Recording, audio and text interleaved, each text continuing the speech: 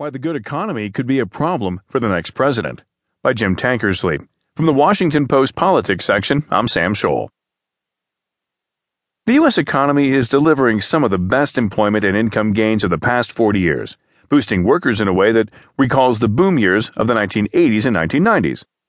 But while the gains may help Hillary Clinton rebuff Donald Trump's frequent attacks on the state of the nation and the Obama administration's record, she would face a series of minefields if she wins the White House.